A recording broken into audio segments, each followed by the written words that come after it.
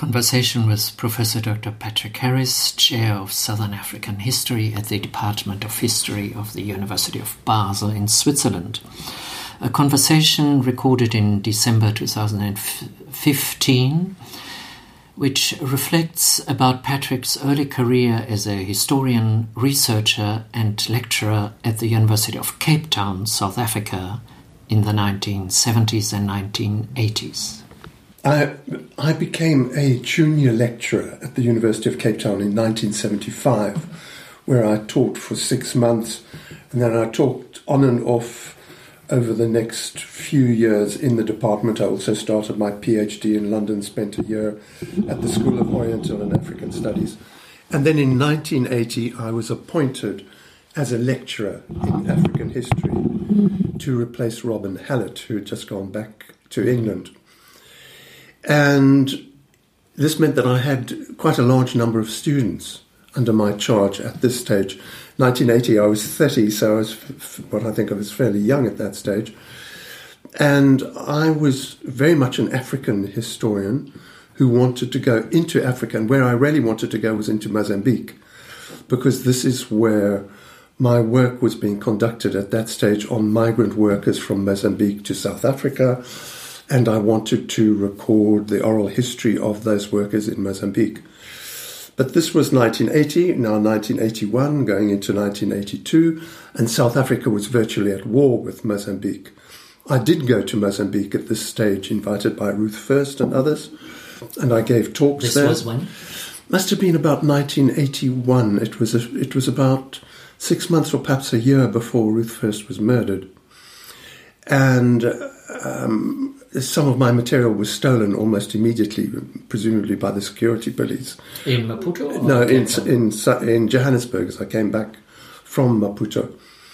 And by 1982, particularly 1983, South Africa was pretty much at war with Mozambique. I had spoken to NUSAS, the people in NUSAS, who were looking to take students into other parts of Africa at that stage. And I'd suggested to them that we take a group of students into Mozambique to go and do more or less what the Peace Corps or VSO, the British VSO, would do. In other words, teach in Mozambique for several months as students or graduates of the University of Cape Town. And we were thinking quite seriously of doing that. But eventually everybody said, no, this is impossible, we can't go in. And the violence was just becoming appalling in southern Mozambique by this stage. So it was impossible for me to go and work in southern Mozambique at that time. And it's more or less at that moment that a message came through to me via Rhodes University from somebody called Pierre Queneau, C-U-E-N-O-D, Queneau, Swiss-French name. And Pierre Queneau was the grandson of Henri Berthoud. Henri Berthoud was the great first-generation missionary from Switzerland in the Transvaal. Apart from Henri Gonin, who was with the Dutch Reformed Church. This is the Presbyterian Church, the Swiss mission in South Africa. And Pierre Queneau had a large archive. He was a real intellectual. He was a farmer who was working as the head of the Swiss missions farms in the northern Transvaal, as it was then. And he, as an intellectual, had collected a large number of papers, particularly of his family. His father had been the head of Lamana School, the great elite school in the northern Transvaal, and papers of his grandfather and of many other people, and just papers as an intellectual would create them. And he had a huge trunk full of these papers, and he was a man who was quite a rough farmer, fairly conservative by my very urban standard, but a real intellectual. And of course later on I found that his father had written to Isaac Shapiro, because I was going through Shapiro's papers, and I found this letter from Queneau's father saying, is my boy going to be able to become an intellectual in the church like his grandfather, Henri Berthoud? And Shapiro writing back and saying, no, he doesn't have the capacity. Queno had written to Rhodes University. I think it was to Davenport at Rhodes University. And Davenport had contacted me to say that he was interested in having a historian come up and write some history of what is really the northeastern part of the old Transvaal, Gazankulu, really, the Bantustan in that area, because there were a lot of fights over land at that stage. And he wanted to have a historical perspective on this. So I went up there at his invitation and met some fascinating people, some of whom are in the papers here. This must have been in 1982, perhaps even 1981. And I started to work with Queno, and because Queno was there was a base for me to arrive with students. Now, you must remember, this is 1981 or 1982. Particularly white students, many black students as well in South Africa, knew nothing about the rural areas where people lived.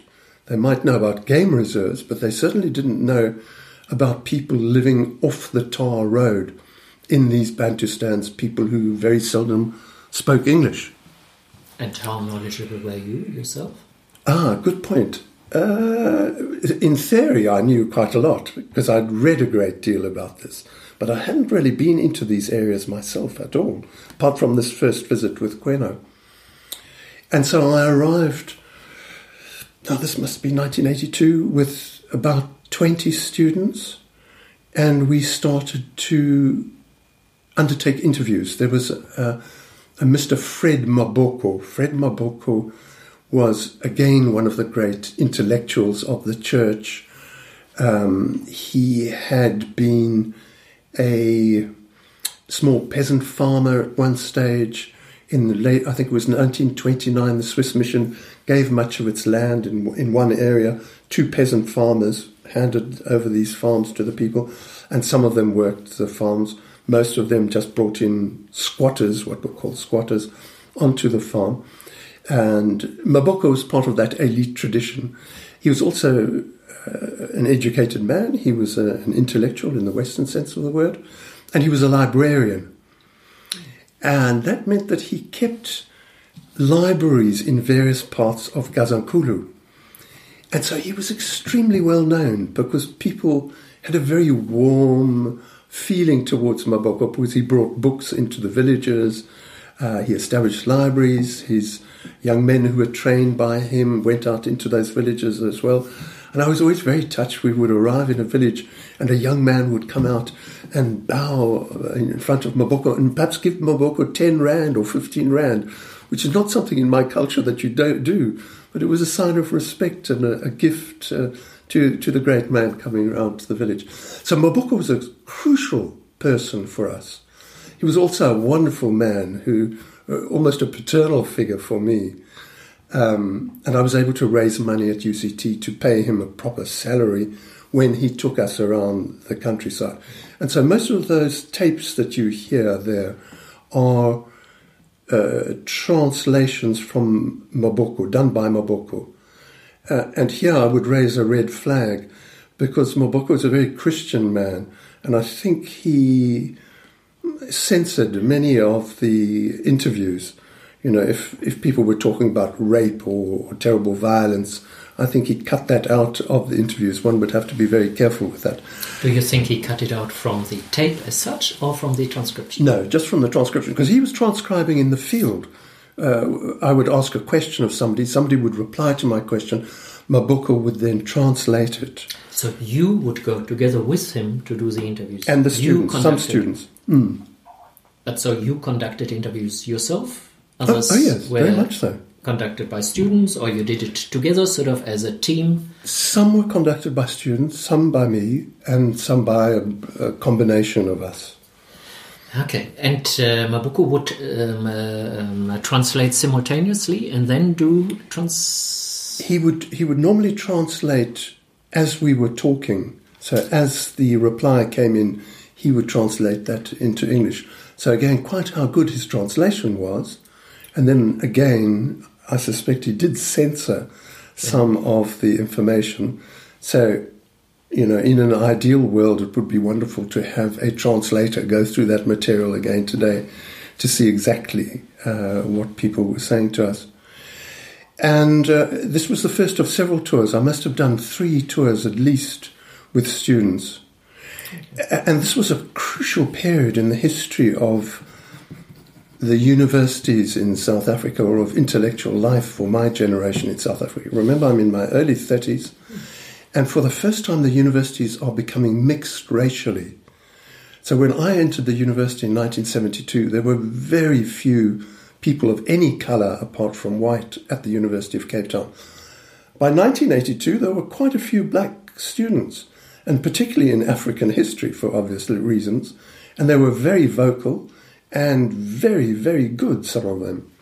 And particularly they were good because they came from these rural areas, and one of them I'll talk about in a moment who did come from this part of the world. And so these groups with students were black and white students together, living literally cheek by jowl, all living in a small room together for 2 weeks, and getting up extremely early in the morning. I would get them up at 6 o'clock, and we would then start working until 7 or 8 o'clock at night out in the rural areas, because I wanted to get as much done as possible in the few weeks that we were up there in the rural area. So that was an experience in itself. Also for you? And enormously for me. Oh, yes. It brought me together with particularly black students who, of course, I had not known at all before this. Some of them will be familiar to people here at the BAB, Kwandiwe Kondlo, Kwandiwe Merriman Kondlo, who was from the Transkei, St. John's College. He'd gone to a very good school in the Transkei. He's now a professor of politics or history in politics at the University of Johannesburg. He was one of the students, but the other one, the really outstanding student, and you'll find his material there, a great deal of his material, was British Sibuyi. And British Merriman Kondlo, Kwandiwe was, of course, Xhosa speaking. British Sibuyi was Tsonga speaking. He came from this part of the world, came from the Phalaborwa region. And I think it was his grandfather, one of his ancestors, but fairly close ancestors, very much within oral tradition, had been a slave, and he was very aware of people crossing the Kruger National Park, coming to work in South Africa. This was a part of the history of his family and of his community. And so he conducted some absolutely splendid interviews, and several of them are written in his hand over there. Interviews with mine workers about their crossing of the park, about the sexual politics in the mines, about mining itself, about the songs. He had a wonderful sense of history. He's one of those students that we professors always try to push and to pull and to turn into the great next generation of historians. But sadly, he went into law. He did law. He got a law degree. He must have been one of the first black students to get a law degree.